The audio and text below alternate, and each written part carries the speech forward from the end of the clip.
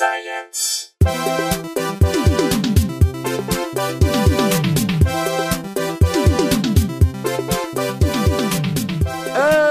Welcome to the 500th episode. I'm coming in hot from a hotel in St. Charles, Illinois, which is basically just rich Iowa. They say it's close to Chicago. It's not. This is the 500th episode of Probably Science, a thing that should have died 400 episodes ago, but we keep it going. I'm Brooks Wheelan, and I'm excited to be here with three of my best friends. I'm Andy Wood, equally excited, equally surprised this is still going on. Yes, I'm Jesse Case, and I think it's got to be episode 517 or something if we're counting. I don't know. Probably histories and various bonus things. Sure. Yeah, sure. It's too much. It's too many. Yeah. And I'm Matt Kirshen, and I don't think we've done enough. I think, we missed a few weeks. We should be on at least 1,000 by now. We should have gone to 2 weekly. We could do more. We can do more. Yeah.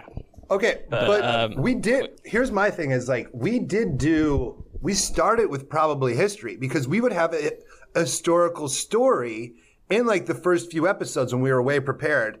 And then we were always talking about the guys who like dug up bones and then the Bone Wars. Bone Wars. So we did have like a probably science history aspect at the beginning of this when we were all like way more involved.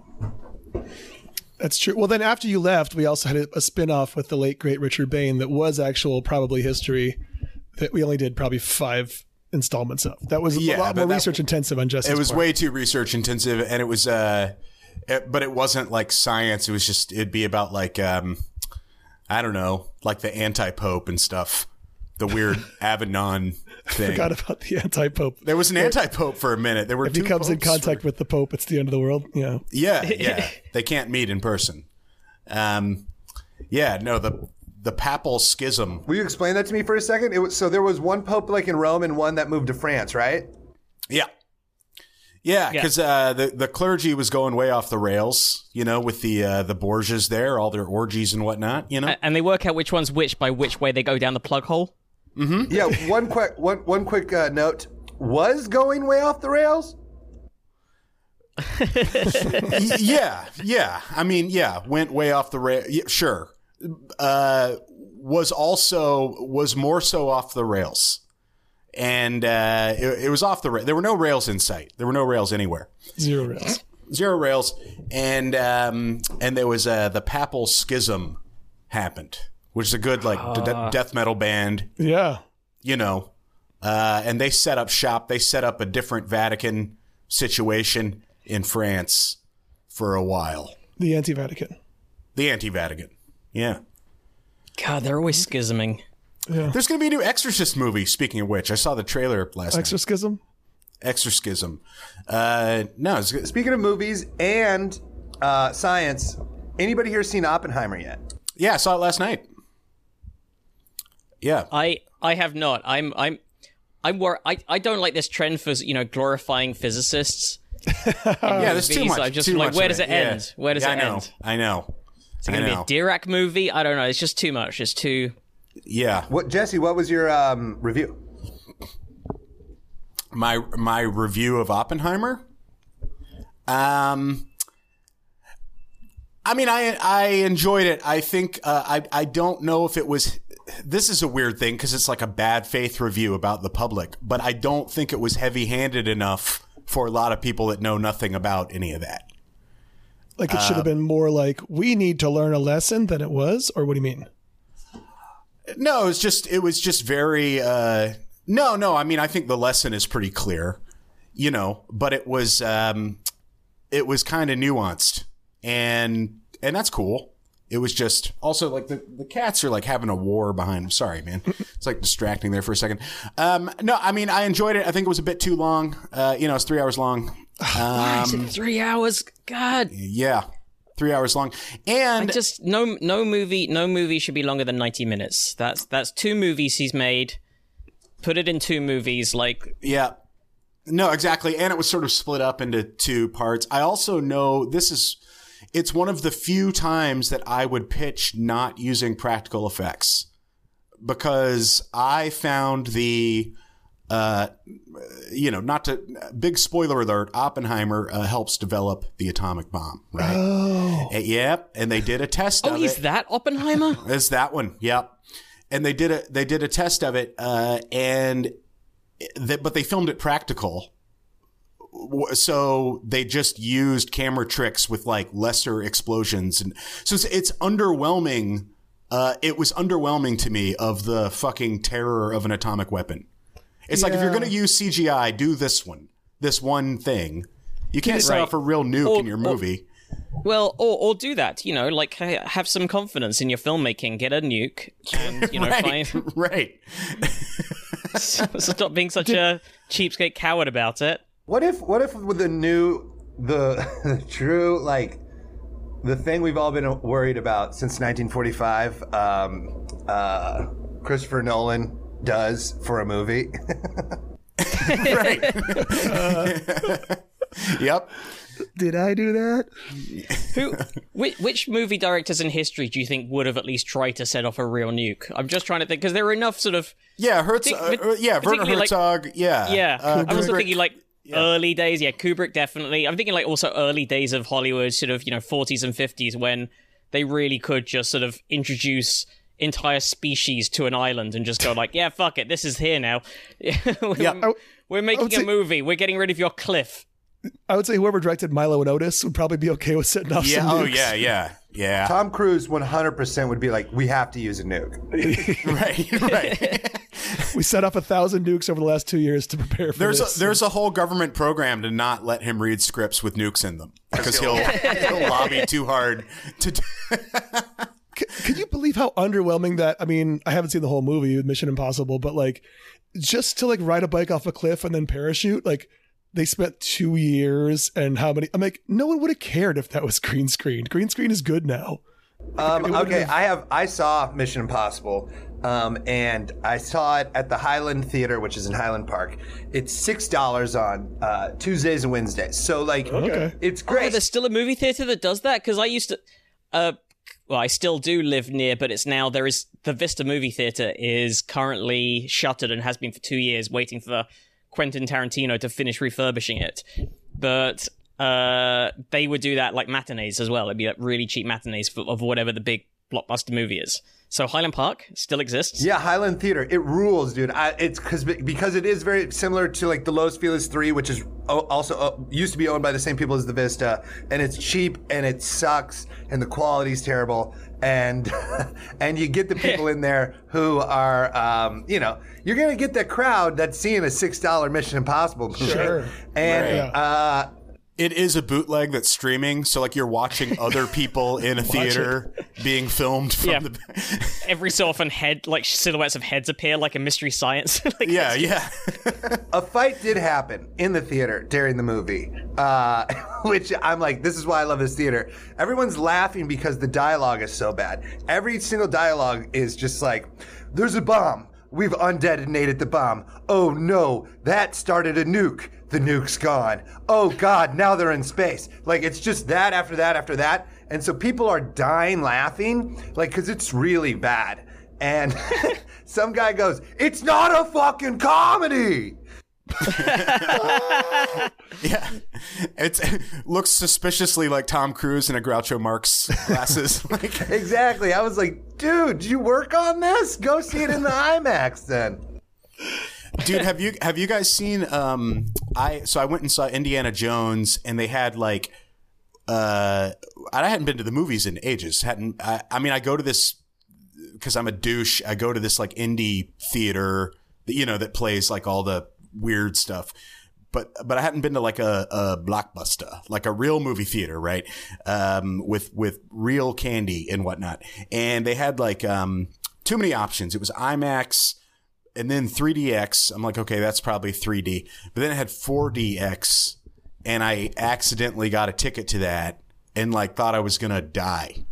Have you guys... 4D, that's where they like wobble you, right? That's the fourth dimension, according to science. Yes, according to the fine folks at Regal Cinema, the fourth... It's been a long time since I did, I remember back to geometry from the first year of my math degree, but... Well, maths, as we called it, and it was like the four main dimensions are it's like up, down, left, right, in, out, and wobbling. Like it's and blowing steam in your face. Well, so I sit down. I thought, okay, I thought 4DX just meant like, a brand of the speaker or something, like a Dolby or whatever. Yeah. So I sit down. That's right. Was it not Einstein who said the fourth dimension is smell? So this is like the start of a Mr. Bean episode. Well, I sit down. I'm on a date. And I immediately know something's wrong because where the cup holder should be, a button says turn water off. And I was like, what the fuck is about to happen? And then like it just the movie opens with a train situation and it's not like a wobble, like a massage chair kind of wobble. It like was violent. Like you're losing your popcorn. I don't know if they didn't calibrate our row or whatever, but like I had to like sort of crawl to safety. We found some handicap seats that weren't moving, and it was bananas. But there was no heads up. You don't have to sign a waiver. I was like, this is going to make it like a month before they're sued. I thought the end of this was going to be, and she left me for the vibrating seat. No.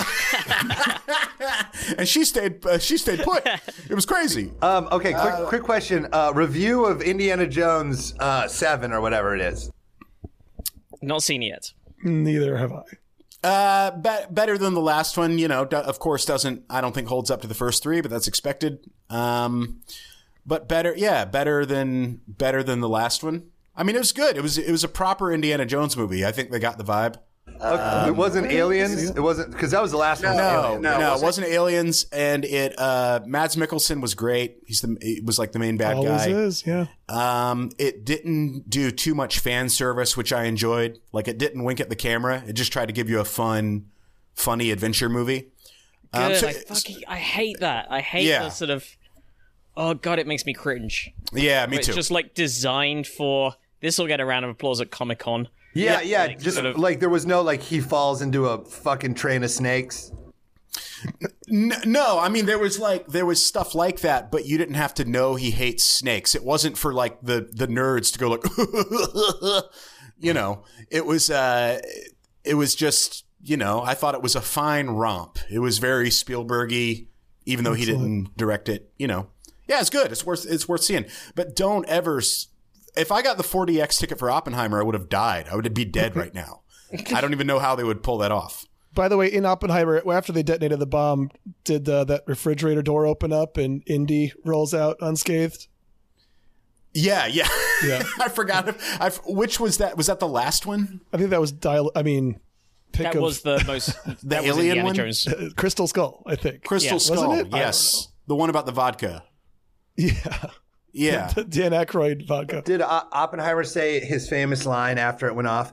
Did I do that? Yeah. Whoa. I do love the line about one of the other scientists in the Manhattan Project when Oppenheimer was coming to some meeting. It's like, are we going to let that crybaby in here? That was Truman. I think Truman was like, I don't want to see that crybaby in my office anymore. Which is like sort of, I mean, I guess I don't remember the exact timeline, but he didn't say that Bhagavad Gita quote until like years later, right?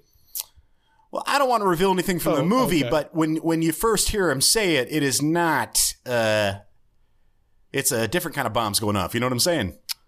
Wait, maybe I don't, but is he farting? No, the H bomb. No, he's having sex. He's having sex when he first says it. I am become death. Yeah, and you're just like, Jesus.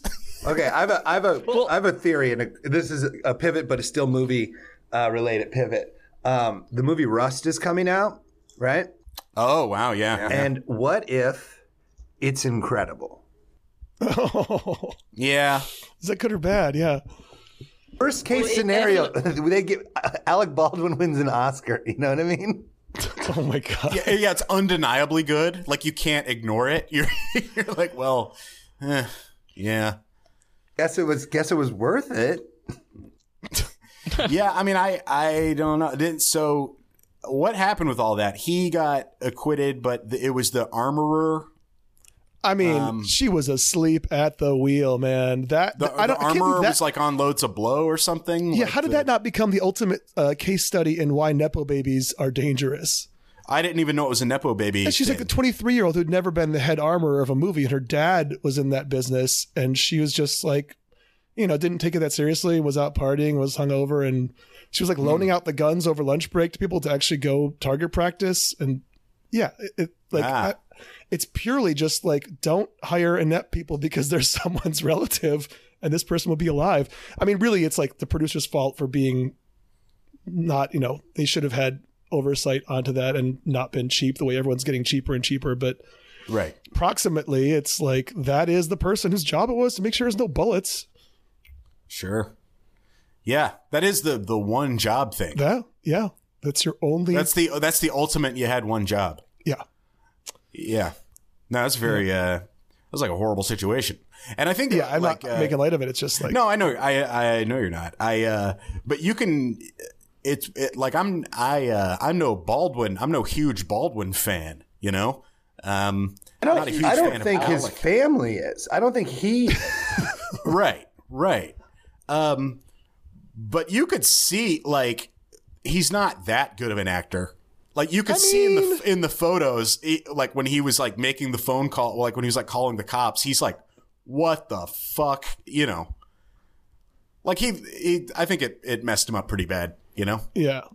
Not enough to not put out the movie. No, I know, dude. It's the whole thing is ridiculous.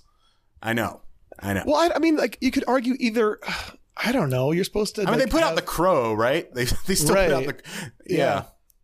And the Twilight Zone movie, Jesus. I mean, that's the ultimate one. Yeah, and Milo and Otis. Right. And like the actual film of the atomic bombs being dropped. Yeah. Right. And that movie of the train going into the camera, that cameraman died. Mm-hmm. That's how they got the shot. That's how they did it. It hadn't occurred to them yet.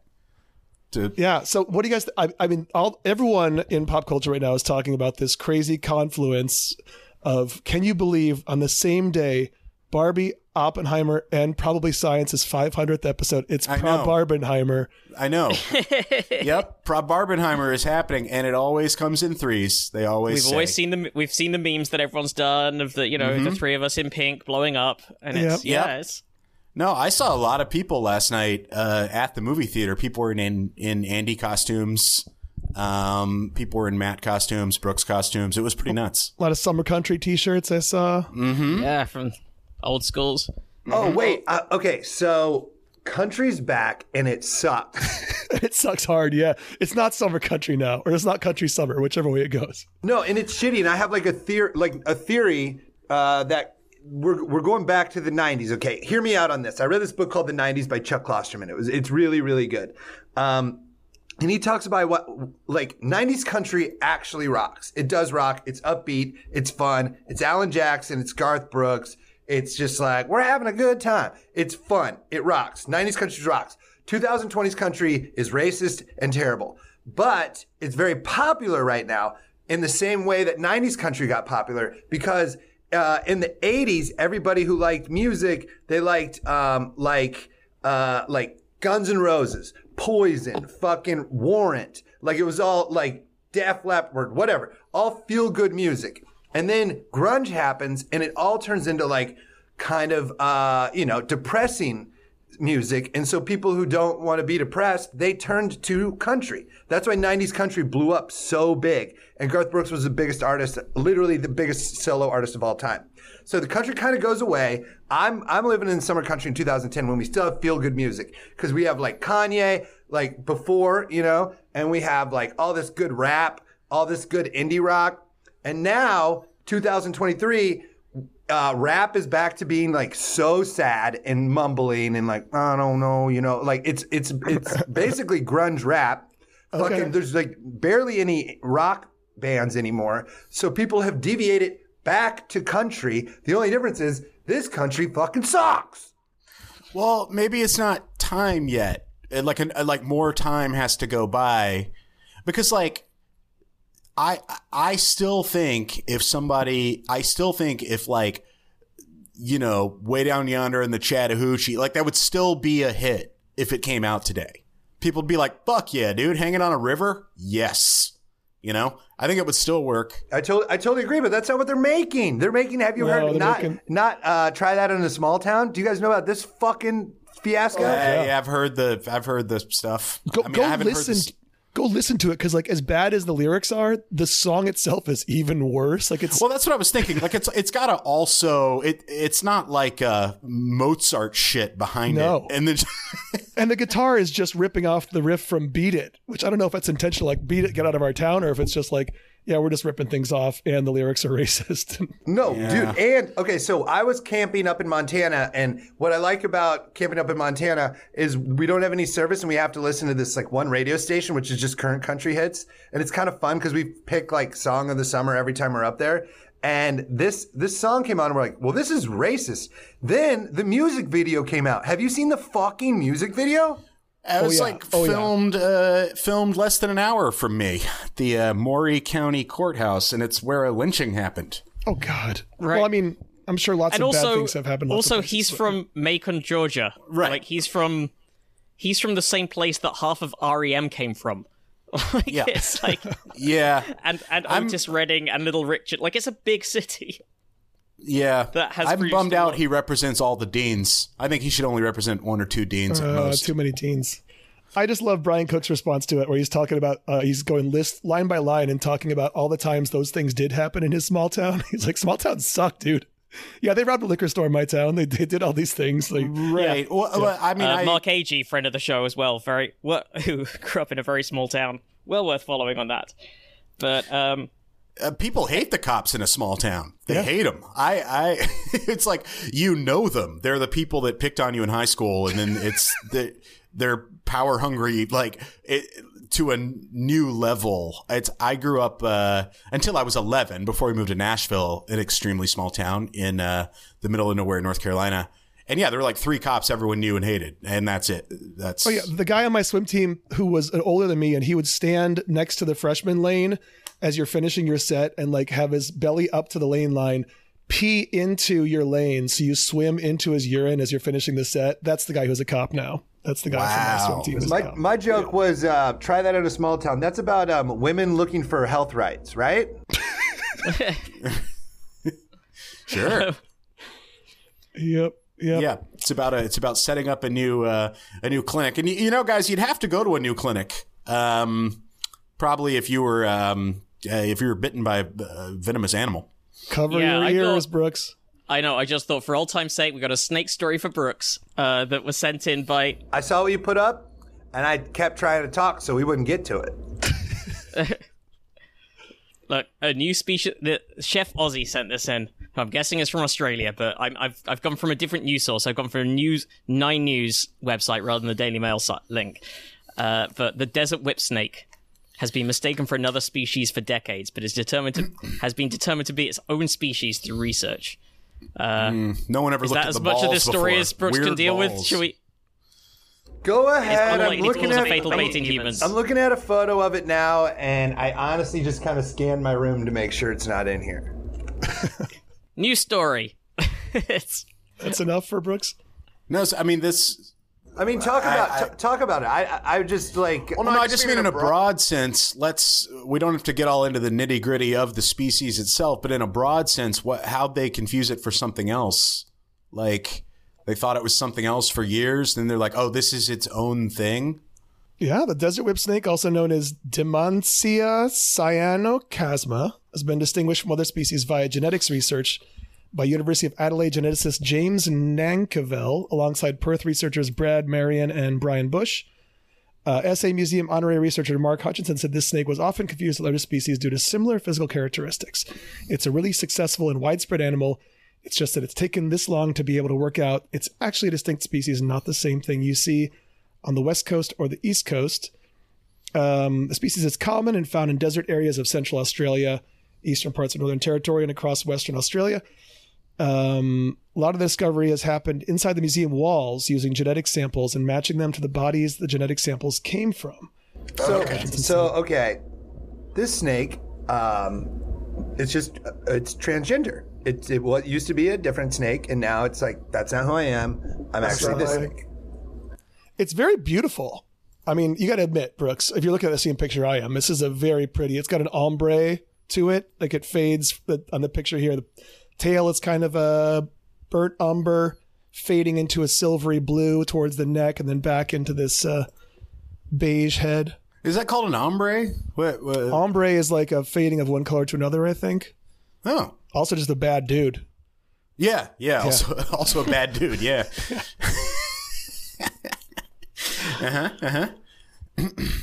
So yeah, sorry about that, Brooks. No, it's okay.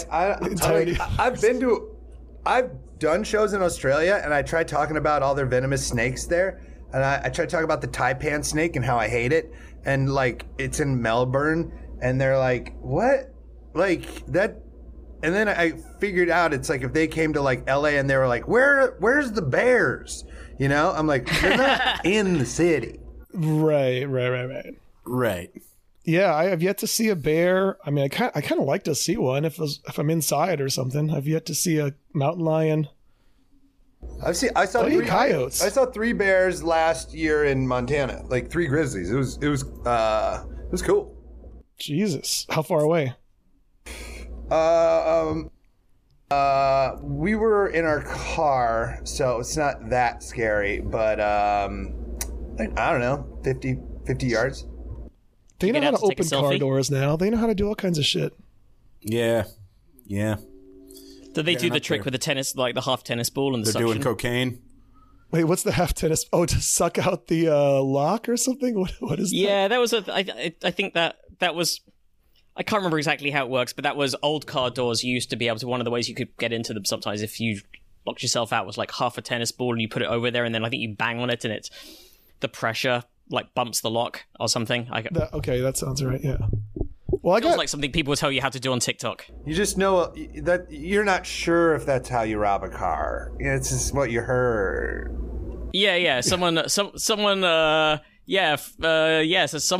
friend who lives in a different town told me, and I don't know, I looked at, so I hadn't even looked at TikTok. That's not one of those, I don't watch TV, proud of myself things. I just never got around to it. Not opposed, never got around to it. And I looked at it, cause I was finally like, after I saw the latest TikTok discourse of like these, non-playable character ice cream eating ladies or whatever. I was like, I'll check this out. Like, what's happening? This is too weird. And I just scrolled through TikTok live. And since I don't follow anyone or anything, I don't really have an algorithm yet. So it's just people like selling wigs, and like fake shoes and stuff. But it made my brain feel different after like 10 minutes of it. I was like, this is like, I don't know what sort of weird psychology is happening here. It's different from Instagram. Something, yeah. I mean, it just felt it was an overload. It was like a sensory overload where I was like, man, if people are doing this for hours every day, not to sound all old, but yeah, I was like, man, this is weird. Like it felt very dystopian. No, TikTok scares me. Like I have it, but I don't look at it because I think it's like crack. I really do. Where. Because it doesn't stop. It keeps going.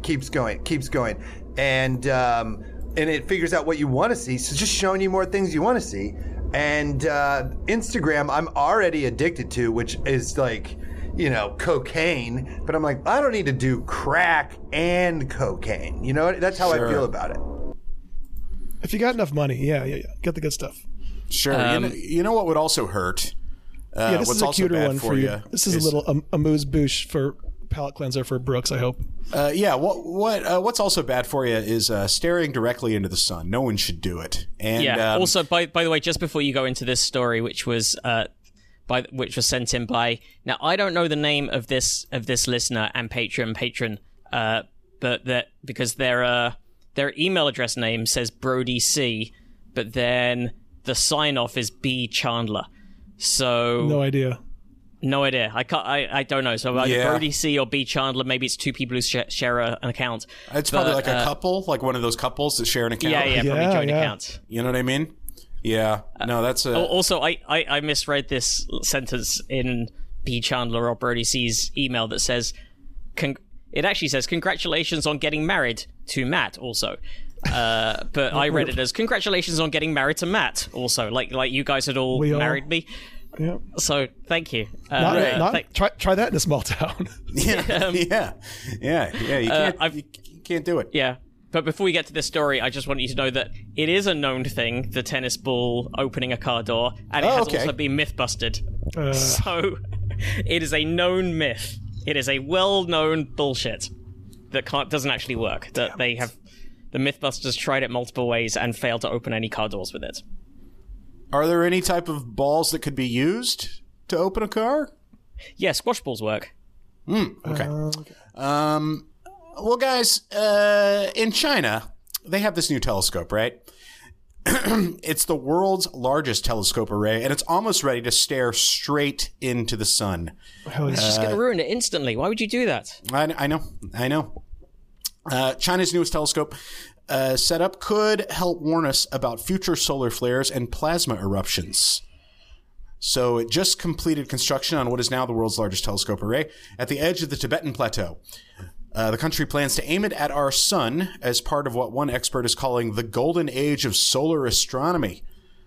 It costs about 100 million yuan. 100 million yuan. Yeah, boring. 14 million US dollars, which I don't know how much telescopes are supposed to cost. Seems cheap. Seems low. Seems very low. For the largest telescope array, it's comprised of over 300 million antenna dishes. Oh, it's because they're still using dish, not using cable. That's why. Oh, that's why. Way cheaper. Yep. 300 antenna dishes situated in a 3-kilometer circumference. And it's just like a circle. That's a giant circle. Initial testing will begin in June 2024 and will focus on an upcoming increase in solar activity over the next few years, particularly in how solar eruptions affect Earth. The terrestrially situated DSRT is what this is called. It joins NASA's Parker Solar Probe and the European Space Agency's Solar Orbiter, launched in 2018 and 2010, respectively, in ongoing efforts to study the sun's complexities. Radio telescopes such as the DSRT, this is the one that's being built here in China, they're especially helpful when studying activity in the sun's upper atmosphere, or corona, such as they can detect things like solar flares, which is considered a solar weather event. Another solar weather event, a coronal mass ejection, involves hot plasma eruptions that release high-energy particles, which then can travel to Earth. This radiation often damages power grids and satellites, such as what happened in February 2022 when a solar storm blasted 40 Starlink satellites out of orbit. Oh, I didn't hear about that. I didn't know that. Mm-hmm. Yeah. And if we pop down to the comments, Ross Hendricks asks, did the Starlink satellites actually leave orbit or just electrically damaged? Good question, Ross. And we'll never know. We'll never know. Yeah, that's that's a good question. If anyone knows, let us know. Well, yeah. Is this going to solve any of the mysteries of like what the fuck is happening with weather right now with the heat dome and the El Nino and everything breaking, almost breaking records? I think we kind of know what's happening with the weather right now, right? It's the coolest summer of the rest of our lives. This is an optimistic, fun way to look at it, right? Yeah, glass half full. Glass half full. Hey, you like that, Brooks? That got me real good. Yeah. So we are enjoying the coolest summer of the rest of our lives. How is this only $14 million? I mean, you guys, have you seen the photo? Did you look at the photo? Yeah, it does look pretty elaborate. What the fuck? I'm going to look up a movie that cost $14 million real quick. Well, it's called Rust. Yeah. I don't even know how you would make a fake non-telescope one of these for $14 million. Have you seen what $14 million buys you in LA? I think it's a 2-bedroom, 1-bath. Right. Right. It did knock them out of orbit, by the way. It increased atmospheric drag by at least 50%, which is pulling the satellites back down to Earth shortly after launch.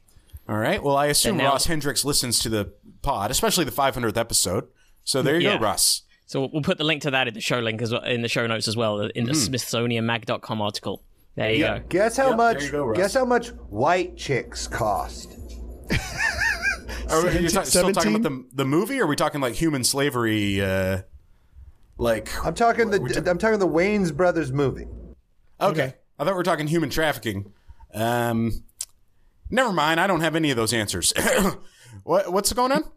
I was trying to like put $14 million into like what you can buy with $14 million. So I was looking at the White Chicks cost $26 million. Oh my God. That's how much? 26 million? That's what I guessed. Oh, you're guessing. Okay. What's the answer? Yeah, I assumed Brooks had looked it up. Well, hold on. It had that really big song in it. The Terry Crews doing the Vanessa Carlton. It's $37 million. Oh so, my God. So it's I think like $2 million at least for the Vanessa Carlton. Yeah, absolutely. I'm just saying, like, $14 million. Like, we did White Chicks for $37 million, but White Chicks also made over $100 million smash at the box office.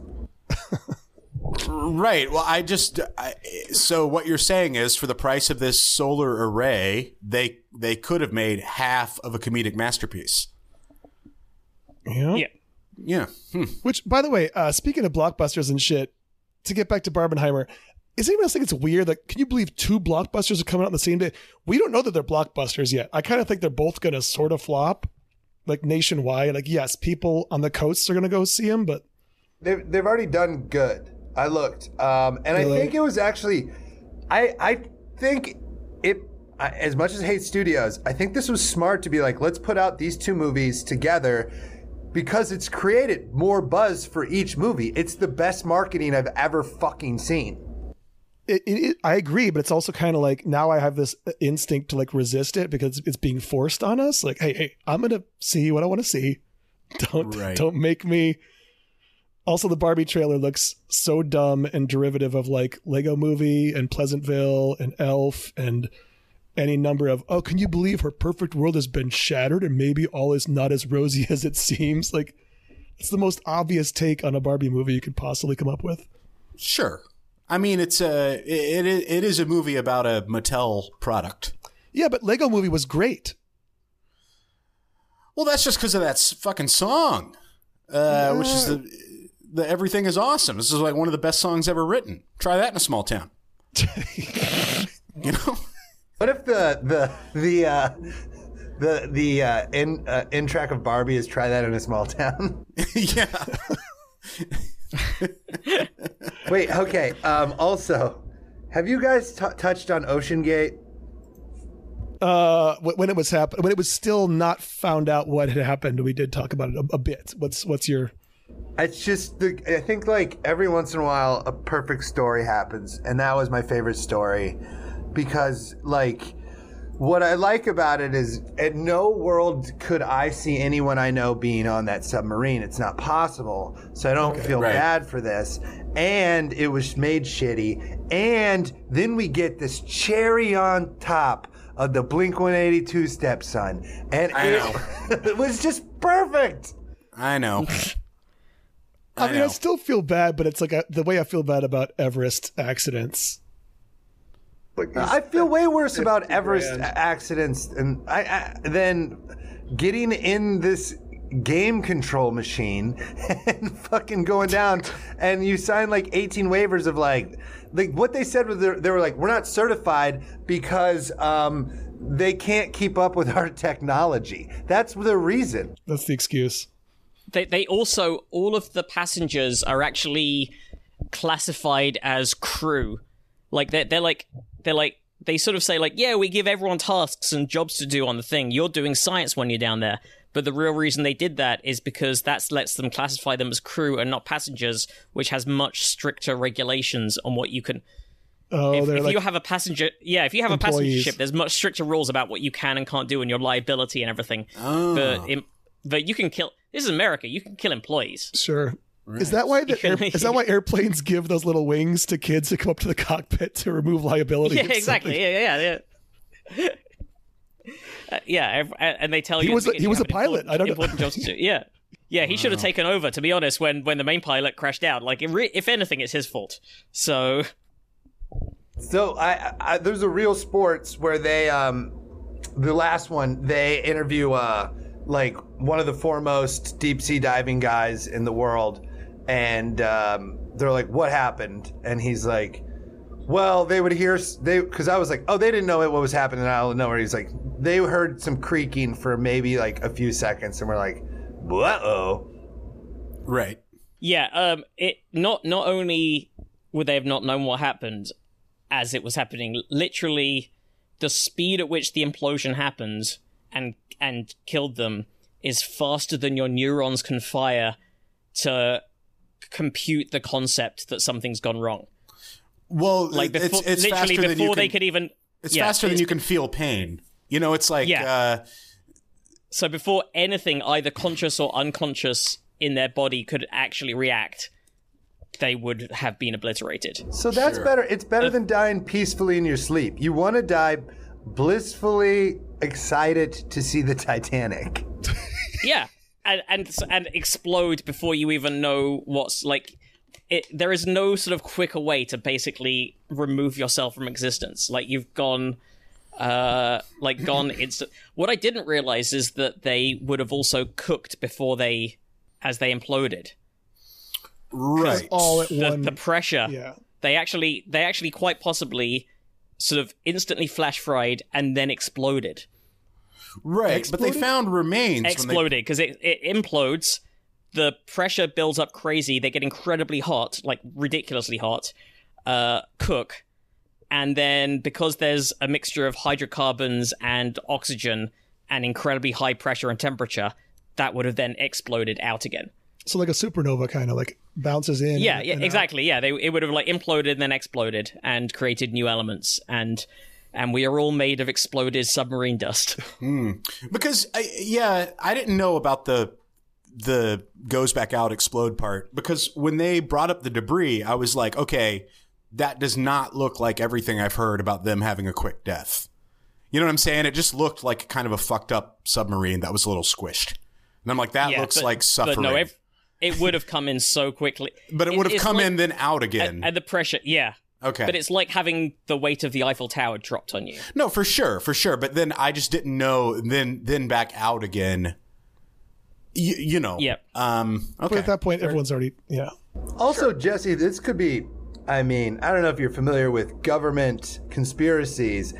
It's pretty far down there, probably pretty hard to find. They might have just thrown like a broken sub off the side and then been like, we found it, and pulled that back up. Sure. Yeah. No, I mean, I think they said they brought back remains. They like found remains. Yeah, and JFK wasn't murdered by the FBI.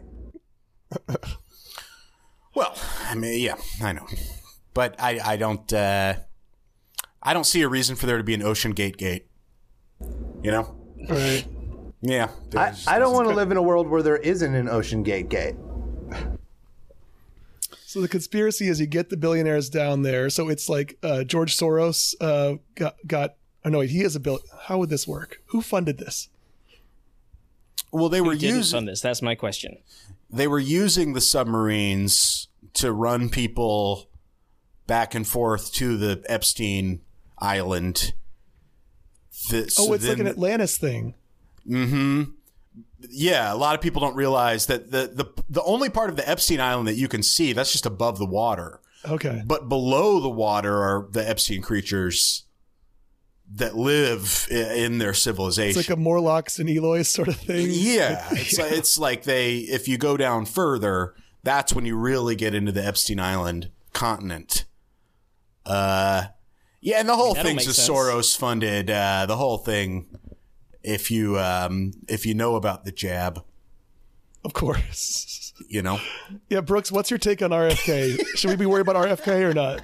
I'm treating RFK like how I treated hashtag MAGA, where I don't know what it's about yet, and I'm gonna wait until I have to find out what. Like, I ignored whatever MAGA meant for like a year and a half until I was like, "Fuck, I gotta look up what this means." You know what I mean? And I'm doing the same thing with RFK. I'm gonna hope I don't have to learn about him. I did it with Mr. Beast. I was like, that's not a thing. I'm not going to learn about him. And then he bought a town, and now I looked him up.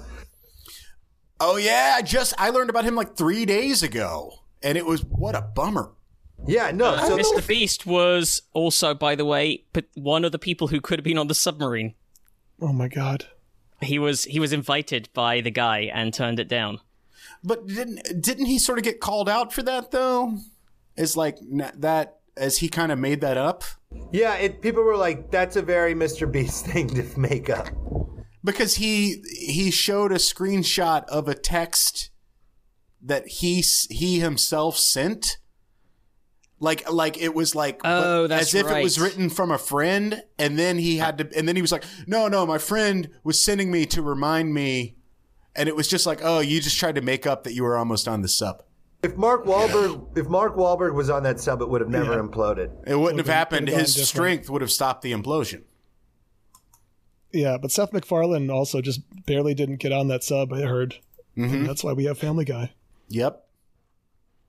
I think I told you guys, I could have been on 9/11, right? Did I talk about that? You could have been on 9/11. It's the weirdest way to phrase it. Yeah. I could have been on 9/11. If I'd read a few more pieces of propaganda, I was on the cusp. I nearly went. I nearly fought for. You almost went to 9/11? That's crazy. I almost. What he's saying is he did not pass flight school, so he didn't get to do it. I know. It's harder than they make it sound. No, I thought I would talk about this, but I was working in Boston for PricewaterhouseCoopers, and this is 2000, and I was like, I want to be on the West Coast. I'm a California boy. I know this. So I was like, I quit. I'm going out to work for Sapient, this .com consultancy in San Francisco. And the PwC people are like, no, you don't have to quit. We can just transfer you to our San Francisco office. I'll put you in touch with Pat Quigley. And I had these emails with the guy who was helming this team of recent college grads from the San Francisco office. And I thought about it, and I was like, consulting's not for me. I want to be in the mix for this .com shit. This isn't going to last long. I want to see what this is about. And then fast forward a year, and who is on the second plane but Pat Quigley and his team of recent college grads based out of San Francisco who were flying back from Boston to San Francisco. So your buddy was on the plane that hit it? Yeah. If I'd taken that job, and I mean, who knows what could have happened in a year, but if I'd stayed on that team for a year, conceively I could have been on his team. You could have stopped 9/11 and been a national hero. There's that too, but yeah. So wow. No disrespect to use. I'm not using actual names. I don't know if that's weird to do, but like it's. No, I mean they're victims of a horrible tragedy. You know. Yeah. No, that's yuck. Yeah, that's pretty crazy. That's awful. That's awful, man. Yeah, that's okay. I got no. No, I haven't. No. I mean, I haven't almost been in any. You know what I mean? Like, I haven't had any Final Destination. That was almost me moments. You know? Yeah, and it's not that direct. Like, it's not like it was a week earlier and I quit. It was a year. Who knows what a year could have, changed. But yeah. Yeah. Maybe something cheerier, guys. Maybe something about how this whole heat dome, El Nino, all the craziness that's happening. Maybe we could actually find a productive use of all the AI technology that we're all apoplectic about. So there's a new AI system that could speed up our ability to create weather forecasts. Well, now the meteorologists are going to go on strike. I mean, I'm all for this kind of stuff. This is like if radiologists go out of work because we've now gotten way better at detecting cancer. That's a win-win. Like, don't mind losing jobs. Well, no, it's a win-lose. I'm sorry. It's a win-win-win-win-win-win-lose. Win-win-win-win-win. Yeah. No, I'm all about computer modeling for things like weather forecasting. Absolutely. Yeah. So as climate change makes weather more unpredictable and extreme, we need more reliable forecasts to help us prepare and prevent disasters. Today, meteorologists use massive computer simulations to make their forecasts. They take hours to complete because scientists have to analyze weather variables such as temperature, precipitation, blah, blah, blah. However, new AI systems could significantly speed up that process and make forecasts and extreme weather warnings more accurate. 2 papers published in Nature today suggest. The first, developed by Huawei, my favorite Borat-based company, details how its new AI model, Pangu Weather, can predict weekly weather patterns around the world much more quickly than traditional forecasting methods, but with comparable accuracy. The second demonstrates how a deep learning algorithm was able to predict extreme rainfall more accurately and with more notice than other leading methods, ranking first around 70% of the time in tests against similar existing systems. If adopted, these models could be used alongside conventional weather predicting methods to improve authorities' ability to prepare for bad weather, says Lingshe Ji, a senior researcher at Huawei. To build Pangu weather, researchers at Huawei built a deep neural network trained on 39 years of reanalysis data, which combines historical weather observations with modern models. Unlike conventional methods that analyze weather variables one at a time, which could take hours, Pangu weather is able to analyze all of them at the same time in mere seconds. This is exactly what we should be putting our efforts into when it comes to AI. This is I mean, it's all sort of, I know at least in America, the models that they use are already machine learning. I mean, I'm sure they do take longer. Well, yeah, it's not like people with slide rules and Yeah, but like weather events are charted, and the atmospheric conditions at the time are charted during said events, and all of that data gets pooled, but that's also reanalyzed for new forecasts every time. So it, on its own, it's gotten more accurate over the years. Right. But here's a chance on that its own. It could, have a big leap in accuracy, hopefully, or at least speed. Speed. I think speed, absolutely. We definitely need that because it's a fucking nightmare waiting on. Have you guys been to pivotalweather.com? No. What is that?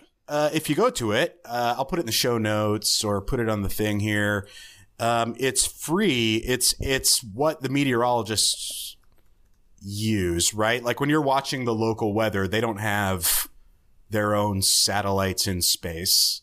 You know what I'm saying? So it's like it's the weather models and the future outlook models. If you go to Pivotal Weather and click on models, you can use the different computer models that are used. There's HRRR, GFS, HRW. These are the North American models. How did I forget that Jesse's a weather nerd? I don't know how this escaped my...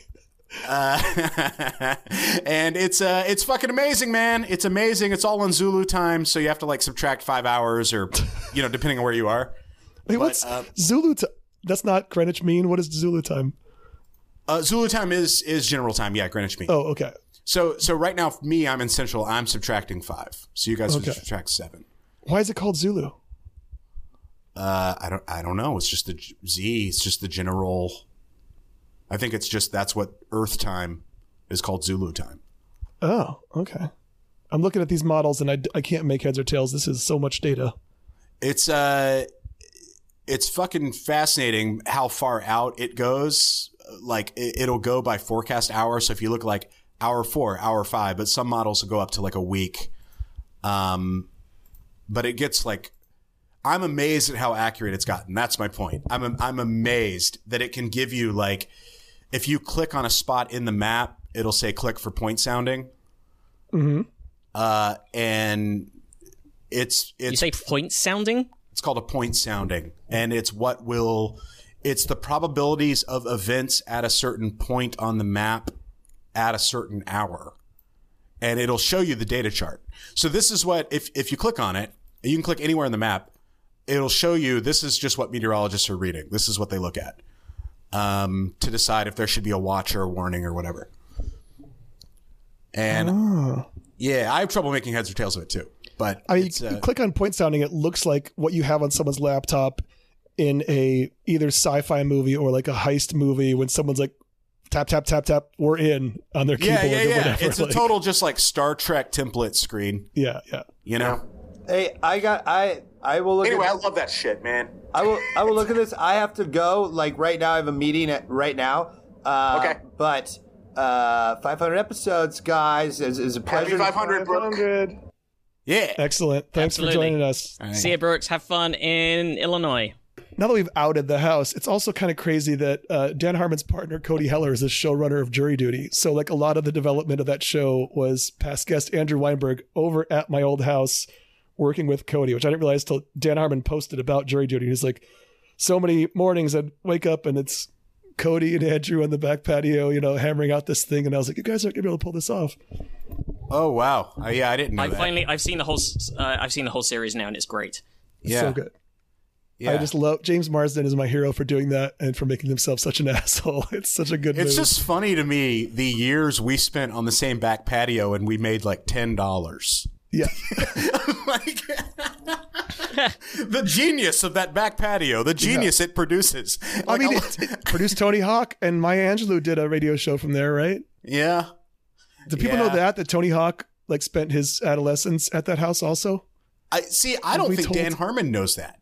Like, I should text Dan Harmon. I want to go by when I'm in LA. I want to go by and get my fucking mail, and then want to be like, oh, by the way, like, did you know this about the house? Remember all of our plans to go through? So the garage was a hoarder nightmare. It was like 5 feet of junk, 5 feet high, the entire garage. There was a Rhodes piano out there that Rhodes. So we were like, we got to dig out the Rhodes. We got to sell this Rhodes. Who does it belong to? Right. We could never get to it. It was so much junk.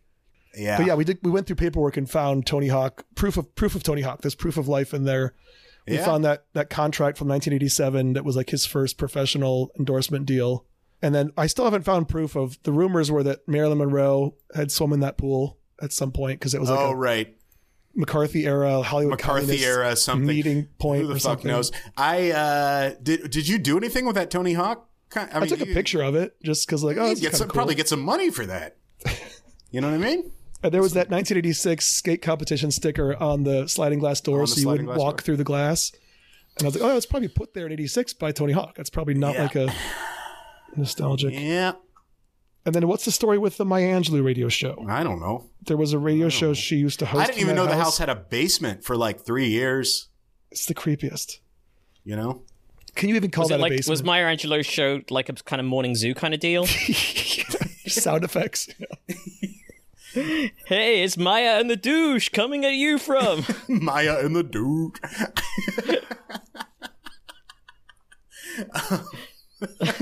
Oh my god! I know why the caged bird queefs.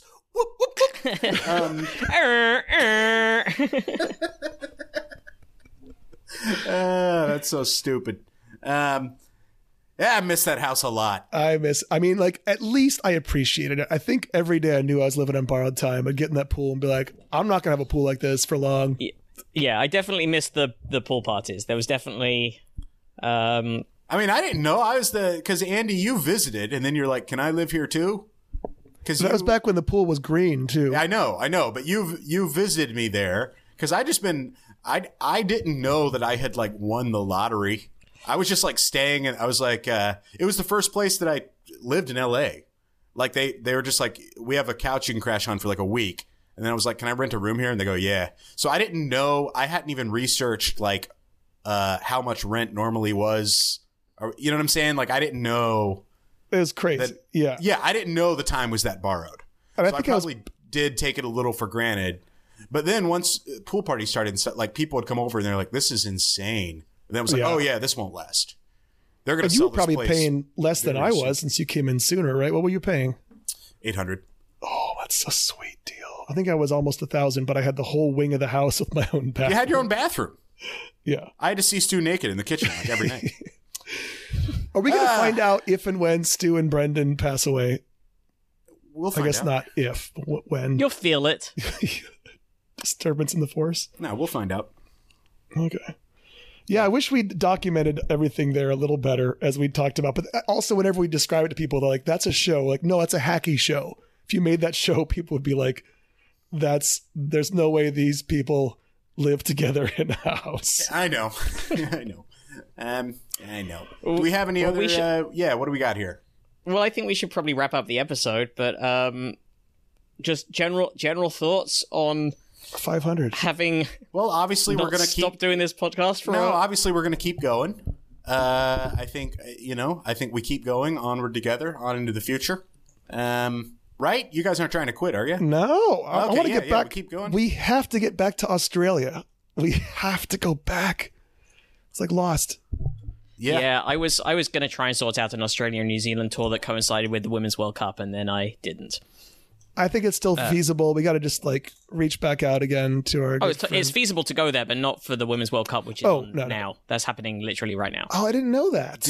I didn't know you were a big It is happening right now. And the U.S. is playing tonight. They're playing Vietnam tonight. They're playing their opening game at 6 o'clock. But yeah, it's going to be a lot of fun. England is playing their first game at 2:30 in the morning our time, which is not fun. So I'll probably...